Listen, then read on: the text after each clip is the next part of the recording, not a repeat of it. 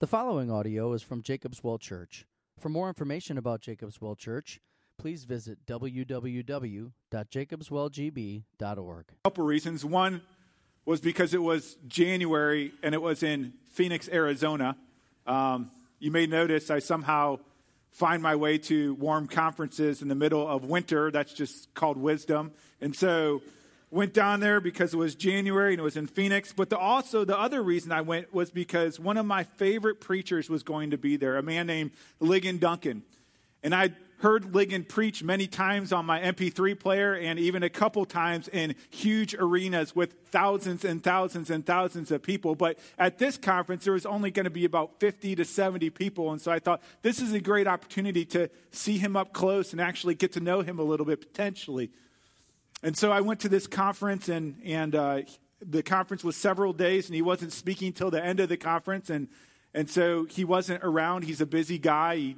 He now runs a seminary, and he was pastor, writes books, things like that. And so he wasn't there for the first part, which was fine. It was still a great conference. But I remember one night for dinner, I was headed into this large room with lots of tables, and there were many people in there.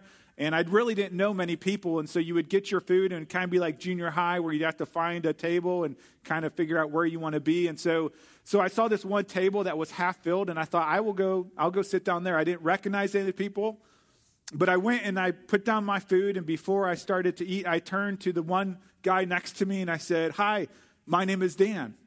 And he looked at me and said, "Hi, my name is Ligon." And I thought, "Oh, here he is, Ligon Duncan. This is so exciting." But of course, I didn't do that. I needed to stay composed. But then he looked at my name tag. He's like, "Oh, yeah, that's right. Dan Jackson from Green Bay, Wisconsin," as if he knew me. And so he's like, "Did you see the Packers game Sunday night?" I said, "I was at the game Sunday night." He's like, "That's amazing." And so we started talking. It was this great interaction with one of my heroes in the faith, this man who faithfully preaches the word and the gospel. And it was so good to be with him. And that night, I did something that I rarely, if ever, do. I used my napkin. My sleeve was not good enough for Ligon Duncan. I used my napkin. And not only did I use my napkin, I didn't use my fingers. Eating the brownie, fingers weren't good enough. I had to use a fork. I had my best table manners because I was with my good pal, Ligon Duncan. Have you ever had that happen where you get around someone that you admire or someone that is famous and your behavior just changes?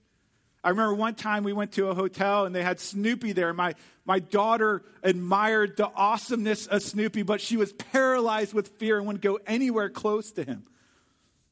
Have you ever had someone that maybe you sat down with and all of a sudden you're the most caring, generous, gregarious person on the face of the earth? Or maybe you sit down with them and you just start babbling over your words because you're overwhelmed with the person that you're sitting with? The Lord came to Pharaoh, and Pharaoh was unimpressed. Last week we looked at the first 9 plagues. And we said the purpose of the plagues, there's many purposes, but the main purpose was to answer one single question. The question that Pharaoh asked when Moses first came to him, which is, who is the Lord that I should obey him?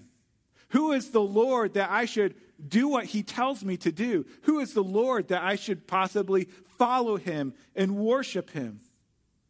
Today, we are going to continue to answer that question in the 10th plague, the plague to end all plagues. If you would, please turn to Exodus chapter 11. If you are in the Red Bible, it is page 53. If you are in the Children's Bible, it is page 103. Today, again, we're faced with the question, who is the Lord that I should obey him? And we deal with this, as we said last week, on a macro scale. In the sense of all the competing religions out there, why should we follow the Lord? Why not follow Allah or Buddha or somebody else? Why should we devote our complete allegiance to the Lord? And so we face this question on a macro scale, but we also face it on a micro scale, a very personal scale. In our daily lives, when we are faced with temptation, when we are faced with sin, we are faced with this question, who is the Lord that at this time I should obey him and not the passions of my heart? Who is the Lord that we should obey him and follow him and worship him? And this is the question that he's answering in the plagues, and the question that we'll continue to answer today. So let's read together Exodus chapter 11. We're going to read the whole thing, verses 1 through 10. Exodus 11, verse 1. The Lord said to Moses, "Yet one more plague I will bring upon Pharaoh and upon Egypt. Afterward, he will let you go from here. When he lets you go, he will drive you away completely. Speak now in the hearing of the people that they ask every man of his neighbor and every woman of her neighbor for silver and gold jewelry." And the Lord gave the people favor in the sight of the Egyptians. Moreover, the man Moses was very great in the land of Egypt, in the sight of Pharaoh's servants and in the sight of the people. So Moses said, "Thus says the Lord, about midnight I will go out in the midst of Egypt, and every firstborn in the land of Egypt shall die, from the firstborn of Pharaoh who sits on his throne, even to the firstborn of the slave girl who is behind the handmill, and all the firstborn of the cattle. There shall be a great cry throughout all the land of Egypt, such as there has never been, nor ever will be again. But not a dog shall growl against any of the people of Israel, either man or beast, that you may know that the Lord makes a distinction between Egypt and Israel. And all these your servants shall come down to me and bow down to me, saying, 'Get out, you and all the people who follow you.' And after that I will go out." And he went out from Pharaoh in hot anger. Then the Lord said to Moses, "Pharaoh will not listen to you, that my wonders may be multiplied in the land of Egypt." Moses and Aaron did all these wonders before Pharaoh, and the Lord hardened Pharaoh's heart, and he did not let the people of Israel go out of his land. Let's pray. Lord, as we come to your word today, hungry, thirsty, needy, remind us again of who you are, of your glory, of your majesty, of your love. And may this not just be an intellectual understanding, but may it transform our conduct, and may it enliven our joy. We pray this in Jesus' name. Amen. As I said last week, we looked at the first 9 plagues. And through those plagues, we saw 3 things about who the Lord is. We saw that the Lord is the God of creation, that the Lord is the God of salvation, and the Lord is the God of vivification, which means bringing people to life. He doesn't just save people from slavery, he saves them onto life as it was intended to be. Now, just one of those realities, if we fully understood or comprehended it, would demand our complete obedience. But God has more to teach us today about who he is. And so that's what we're going to look at as we walk through this warning to the 10th and final plague. The first thing we see today is that the Lord is the God of justice. What is justice? Well, justice is getting what one deserves, right? You do the crime, you pay the time, right? If you do something illegal, you get penalized for it. That's what justice is. And that's what we see in this passage today. Look in verse 4 with me. It says, "So Moses said, 'Thus says the Lord, about midnight I will go out in the midst of Egypt, and every firstborn in the land of Egypt shall die, from the firstborn of Pharaoh who sits on his throne, even to the firstborn of the slave girl who is behind the handmill, and all the firstborn of the cattle.'" You know, when I read this passage, maybe you read this like me and you think, this doesn't seem right. This doesn't seem fair. We start to empathize with Pharaoh and we think what it would be like to lose one of our own children. And we question God and we wonder, is what Pharaoh did so bad that the Lord would take away his child? Well, let me remind you of Pharaoh's resume. Exodus starts with the people of Israel multiplying greatly, and the Pharaoh at that time is deeply threatened by the Israelites, and so he starts oppressing them and enslaving them. It gets so bad that he actually gives a command that all of the baby boys are to be thrown into the river to drown. What a nightmare, what a horrific setting. That Pharaoh dies, and his son, the next Pharaoh, raises to power, and we have this understanding. It seems that he's even harsher than his dad. He oppresses the Israelites even more. He takes away the straw, and now they have to go collect straw to make their bricks as well. And when they can't complete the task because it is too much to do, Pharaoh beats them and mistreats them. Pharaoh is a wicked, wicked man. Could you imagine if your children were enslaved by Pharaoh? If your children were put in chains? If your children had their lives taken away from them, were made slaves, were beaten, maybe even raped or killed, what would you do? How would you respond to Pharaoh? If you were bigger than him and mightier than him, what would you do? Well, you know what God did? God, who is slow to anger and abounding in love, warned Pharaoh and gave him the opportunity to repent. I don't know if you remember in Exodus chapter 4, it will be on the screen behind me. But the Lord comes to Moses, and this is what we read. He says, "Then you shall say to Pharaoh, thus says the Lord, Israel is my firstborn son. And I say to you, let my son go, that he may serve me." And then here's the warning. If you refuse to let him go, behold, I will kill your firstborn son.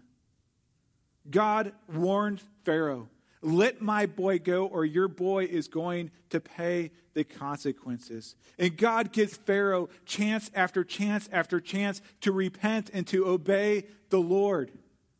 He doesn't just send one plague or two plagues or three plagues, but over 10 plagues. Pharaoh has the opportunity to obey the Lord and let the firstborn child of God go. And yet he rejects him time after time after time. And then in the 10th plague, there is this fulfillment of the Lord's warning and promise in Exodus 4. The Lord will take Egypt's firstborn son because Egypt took God's firstborn son and refused to let him go. Furthermore, God would kill the firstborn son of Pharaoh because that's what it would take for God's firstborn child, Israel, to be let out of Egypt. The Lord is the God of justice. He fulfills his justice always. Now, if you have read through these plagues, you may say, yes, I understand why God would punish Pharaoh if Pharaoh was acting out of his own free will. But if you scan down to the end of this chapter, it even says, the Lord hardened Pharaoh's heart. The Lord hardened Pharaoh's heart. And if you read through the 10 plagues, what you'll see is there's these different ways of communicating the hardness of Pharaoh's heart. Sometimes it says, Pharaoh hardened his heart. Sometimes it won't tell us who hardened. It will just say his heart was hardened. And then other times it will say the Lord hardened Pharaoh's heart. What makes it even more interesting is at the end of the 8th plague, when Pharaoh's heart is hardened, it says Pharaoh hardened his heart. And then the Lord said, I hardened Pharaoh's heart, referring to the exact same instance. So what's going on here? Well, John Calvin, I thought, gave a quote that is so helpful in understanding what's going on in this process. And this is what he says. He says, hardness of heart is the sin of man. The hardening of heart is the judgment of God. Let me read that again. Hardness of heart is the sin of man. The hardening of heart is the judgment of God. In other words, Pharaoh, out of his own free will, hardened his heart against God.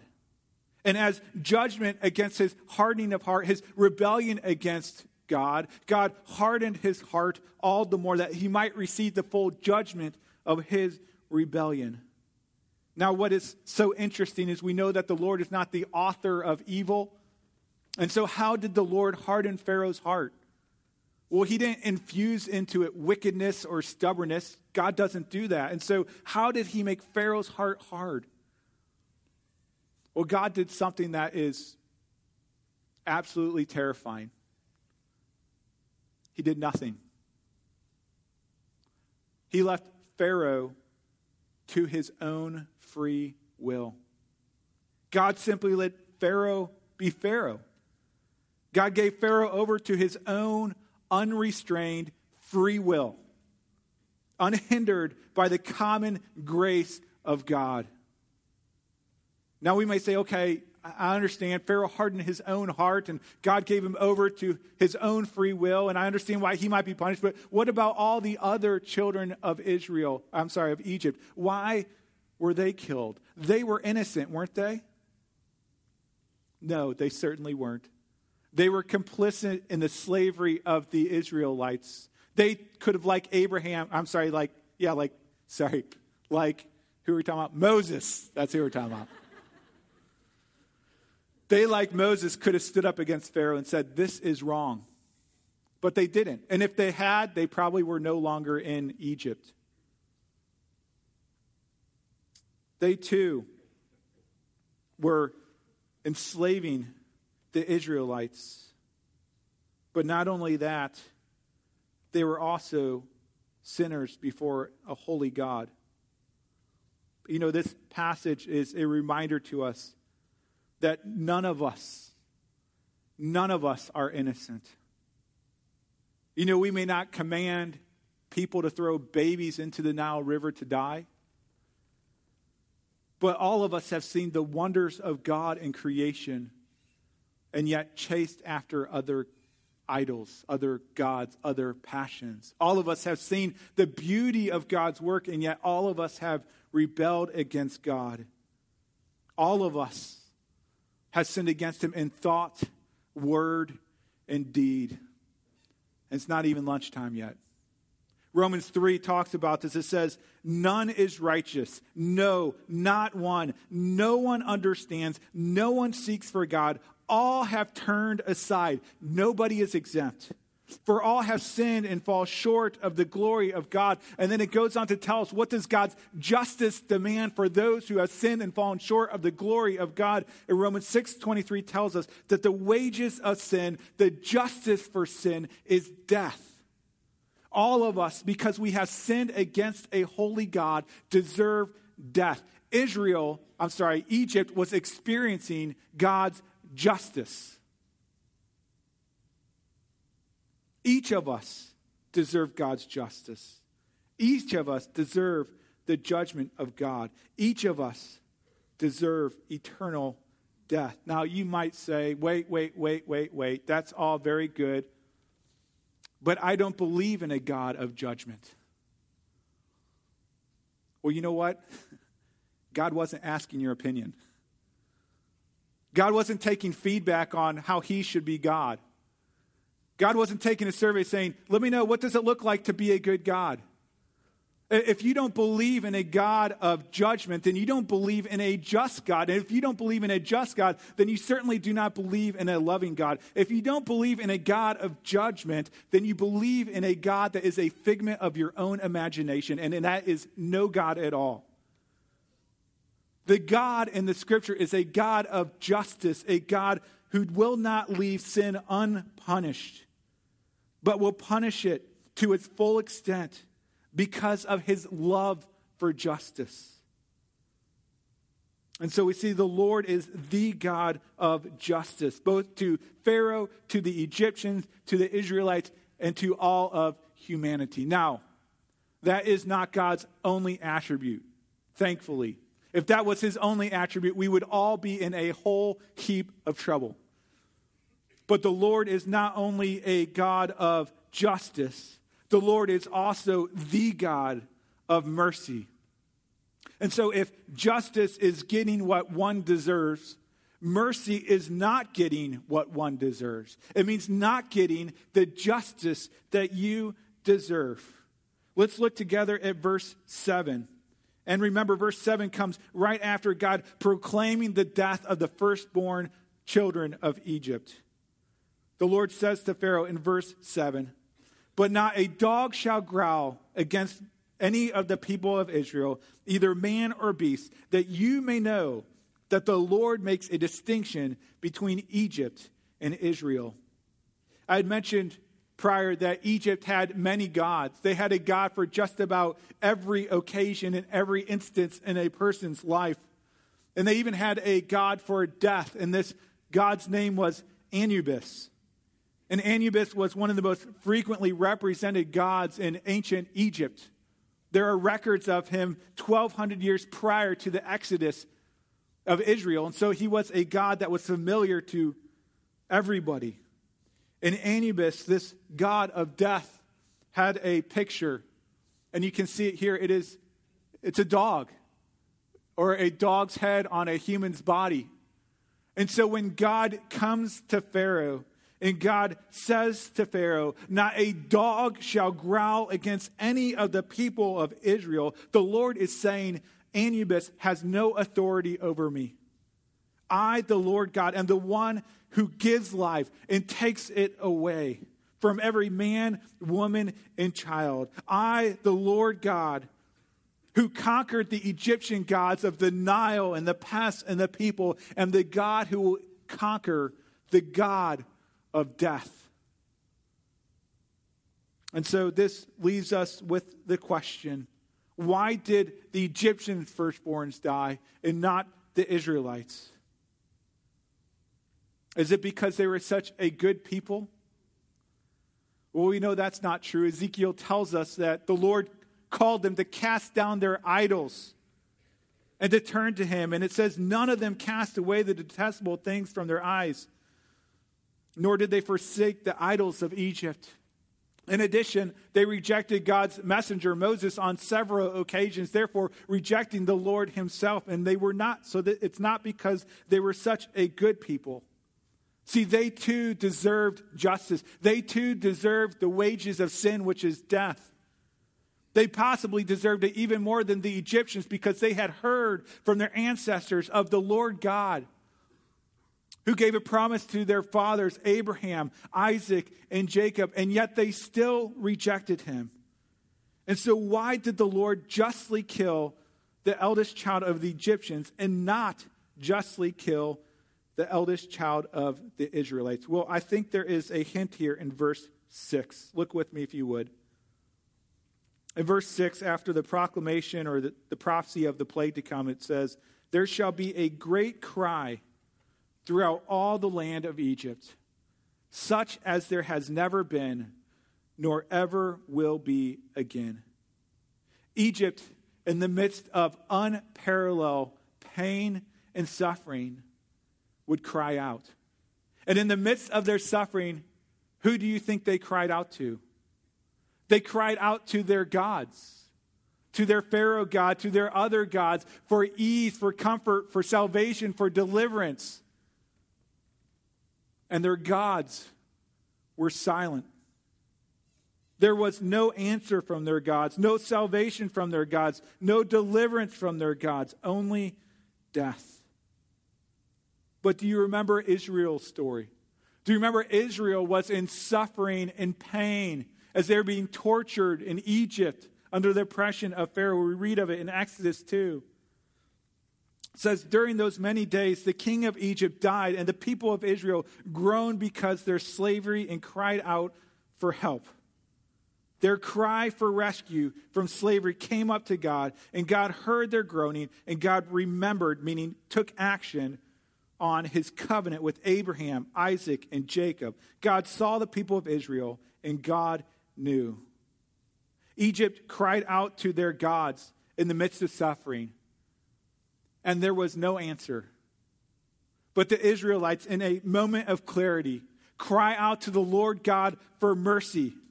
And he hears their cries. He remembers his covenant. He is a gracious God. He comes and he delivers his people out of bondage and slavery. You know, we have covered that the Lord is the God of justice, but he's also the God of mercy. You see, the same Lord God that brought justice and judgment upon Egypt because of their sin is the same God that brought salvation into deliverance to Israel despite their sin. You see, the difference between Egypt and Israel was not in their goodness. The difference was in who they cried out to in the midst of suffering. Egypt cried out to the gods of this world, and they received justice. Israel cried out to the Lord God, and they received mercy. God's righteousness destroyed Egypt because of its sin, and God's mercy saved Israel despite its sin. You know, it's interesting. I was doing some research this week on presidential pardons. I don't know if you know this, but the president has the authority to pardon people, to pardon criminals, folks that have been convicted. And looking into this, I was amazed at how many people file a petition to be pardoned. I mean, it's thousands of people every year. And in order to in order to request a pardon, you have to go through this process. The first thing you do is you have to request a pardon. You have to issue a petition requesting the pardon. But then after issuing the request for a pardon, you then have to wait 5 years. 5 years to prove yourself to be a responsible, productive, law-abiding citizen. And then after waiting 5 years and having a clean record, they send you a form and you have to fill it out and you have to list all of your convictions and the specific reasons why you are seeking a pardon. And you have to get character references to show that you are a transformed individual. And then if you are fortunate, it will come across the president's desk and he will issue a pardon. It comes to a very small amount of people who request it. And if you receive that presidential pardon, your rights will be restored, but the offense will remain on your record. Let's contrast this with the Lord's mercy. Although he knows your offenses more than you could remember or write on a piece of paper, you do not need to wait 5 years to prove yourself worthy to be pardoned by the Lord. You wouldn't be able to do it anyways. Nor do you need character references. In order to receive the mercy of God, the pardon of God, all you have to do is recognize that you do not deserve it and cry out for mercy. You see, the good news is that the Lord God, who is rich in mercy, issues a pardon to every single person who cries out to him for mercy. He grants it 100% of the time. Isaiah 55:7 says, "Let the wicked turn to the Lord, and he will have mercy on him, and to our God, for he will abundantly pardon." The Lord God graciously pardons all who genuinely petition him for mercy. And he not only removes their punishment, he removes their record of wrongs. For all who cry out to the Lord for mercy, God hears our cries. And he removes our record and removes our punishment, not by ignoring it, because that would be unjust. He must punish sin. He does not ignore our sin, but he transfers our sin to another. You know, we may be tempted to think it is so unfair that God would kill Pharaoh's first son. But you see, this is something that God has done himself. He has sent his own first son, his eldest son, his only son, Jesus Christ. And for those who cry out to the Lord for mercy, Jesus takes on your sin, your punishment, your record, and satisfies God's justice on the cross. And he does this 100% of the time for anyone that will cry out to him for mercy. Colossians 2:13 reminds us of this. It says, having forgiven us all our sins by canceling the record of debt that stood against us with its legal demands, this he set aside, nailing it to the cross. You do not want the justice of God. That ends badly. Cry out for the mercy of God, and you will receive it. Finally, the Lord is the God of justice, giving what one deserves. The Lord is a God of mercy, not giving the justice that one deserves through his Son, Jesus Christ. Finally, the Lord is the God of grace. I want to walk you slowly through verses 1 through 3 because it is saturated with God's grace, and at a casual reading, we completely miss all the grace that is bound in these 3 verses. Look with me first in verse 1. It says, and the Lord said to Moses, yet one more plague I will bring upon Pharaoh and upon Egypt. Afterward, he will let you go from here. When he lets you go, he will drive you away completely. Again, we see that the Lord God is slow to anger. He does not just give Pharaoh one chance, but over the course of 10 plagues gives him the chance to repent and turn to the Lord, as well as with all of Israel. But after 9 signs, 9 wonders, 9 warnings, 9 plagues, the Lord determines enough is enough. I'm going to set my child free. And here the Lord promises Israel that he will send one more plague to end all plagues. One more plague that will bring them out of their bondage and out of their slavery. Now what's interesting here in verse 1 is the Hebrew word used here for plague isn't used anywhere else in Exodus. And it has the emphasis of a final knockout blow. And look at the certainty of the Lord's victory. He says, one more plague. That's it. One more. And I will bring it upon Pharaoh. He will let you go. He will drive you away completely. The Lord leaves no doubt who he is, that he is the God of all creation. He is the King of kings and the Lord of lords, and all of them will submit to his authority, and he will be victorious over his and our enemies. God's grace continues. Verse 2 starts with an emphatic participle. If you don't know what that is, that's completely okay. I'm not sure I know what that is. But reading through the commentaries, this is very interesting. This emphatic participle where he says, now tell, is only used a few times in the Old Testament by God. And every time it is used, this emphatic participle in the Old Testament, is because God is calling them to something that is beyond belief. For example, one of those occasions of extraordinary grace is in Genesis 13 when Abraham, this homeless guy wandering in the wilderness, is in the land of Canaan, and God says, you see all this land, the land flowing with milk and honey? I'm going to give it all to your descendants, all of it. And then in Genesis 15, God takes childless Abraham, who is old, and his barren wife, and he says, look up at the sky. You see all the stars? I know you don't have any kids now, but that's how numerous your descendants will be. And so whenever God uses this emphatic participle, he is communicating something that is beyond comprehension. And so what is it that he's trying to tell us here? Let's look. He says, speak now in the hearing of the people, that they ask every man of his neighbor and every woman of her neighbor for silver and gold jewelry. This is an amazing command of God. This is an unbelievable command of God. For hundreds of years, the Egyptians have had their thumbs on the Israelites. The generation that Moses is commanding this to has never known freedom. All they have known is slavery and oppression and fear. And yet the Lord tells Israel to go and plunder the Egyptians. You know, plundering usually happens when one army conquers another. They defeat an army, and so they take all their riches, all their gold, all their jewelry.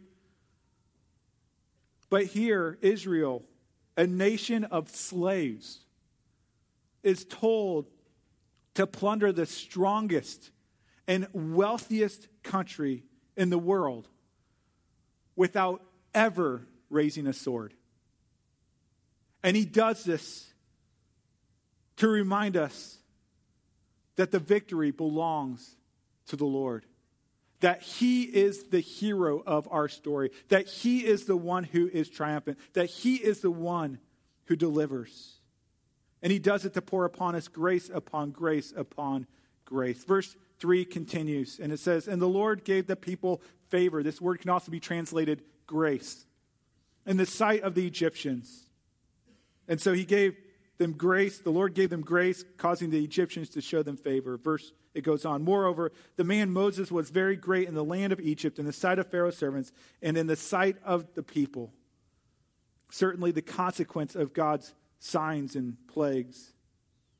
Here we see a glorious gospel truth that all who cry out to the Lord God for mercy, not only will he grant you mercy, but without exception, you will receive grace upon grace upon grace upon grace. Again, these are riches that we do not deserve, but riches that God pours out upon us in grace. Coming to know the Lord, trusting in the Lord, receiving his riches is a wonderful thing. The riches in Christ are too numerous to count. When we read through the New Testament, we see the riches include God's patience, God's glory, wisdom and knowledge to know God, redemption and forgiveness of sins, strength to fight sin, assurance of salvation, regeneration, faith, adoption, glory. All of those are riches in Christ. Ephesians 2:7 talks about the coming age where we might receive more grace. And it says that he will show us the immeasurable, meaning it can't be measured with a tape measure or with a bank account or with a calculator. The immeasurable riches of his grace and kindness towards us in Christ Jesus. And I think my favorite of all the riches, if I had to choose one, and I don't know if I'm supposed to or not, but in Colossians 1:27, it says, to them God chose to make known how great among the Gentiles are the riches of the glory of this mystery, which is Christ in you, the hope of glory. Not only does God give us mercy, but he pours out upon us grace upon grace upon grace upon grace.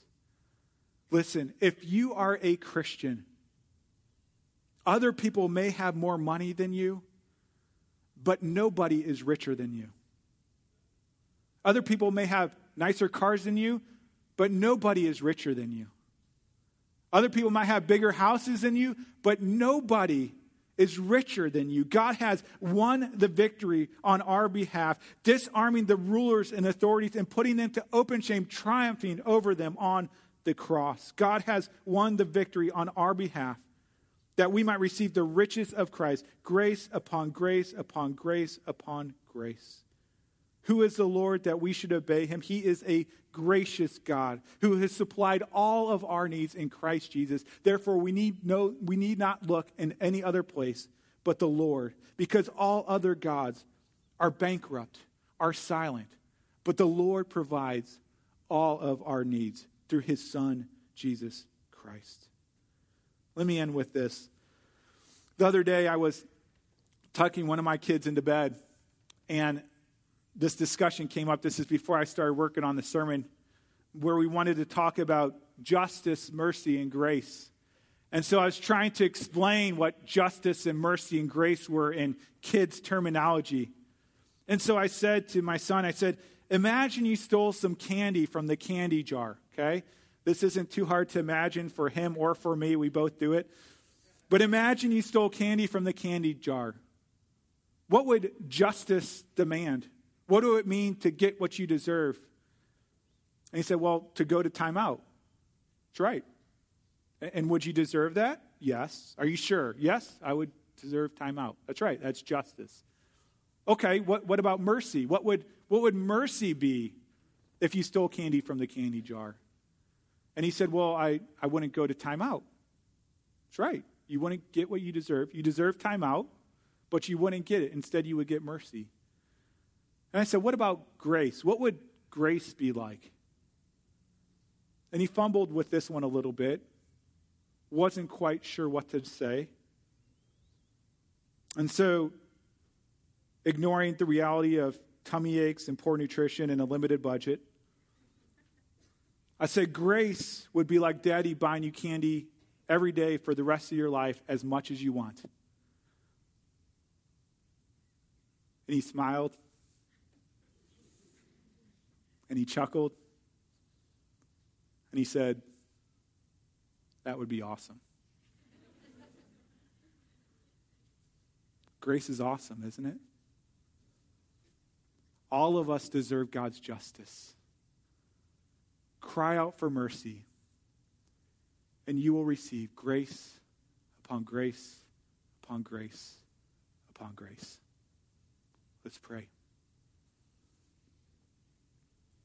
Lord, we come to your table confessing our unworthiness of it. We come confessing that we don't deserve mercy. We don't deserve grace. But we're so thankful that you are such a good and loving God that you give it to all who call on you, all who look to Jesus as their Savior. Lord, as we celebrate your supper today, remind us of all the riches we have in Christ. We pray this in Jesus' name. Amen.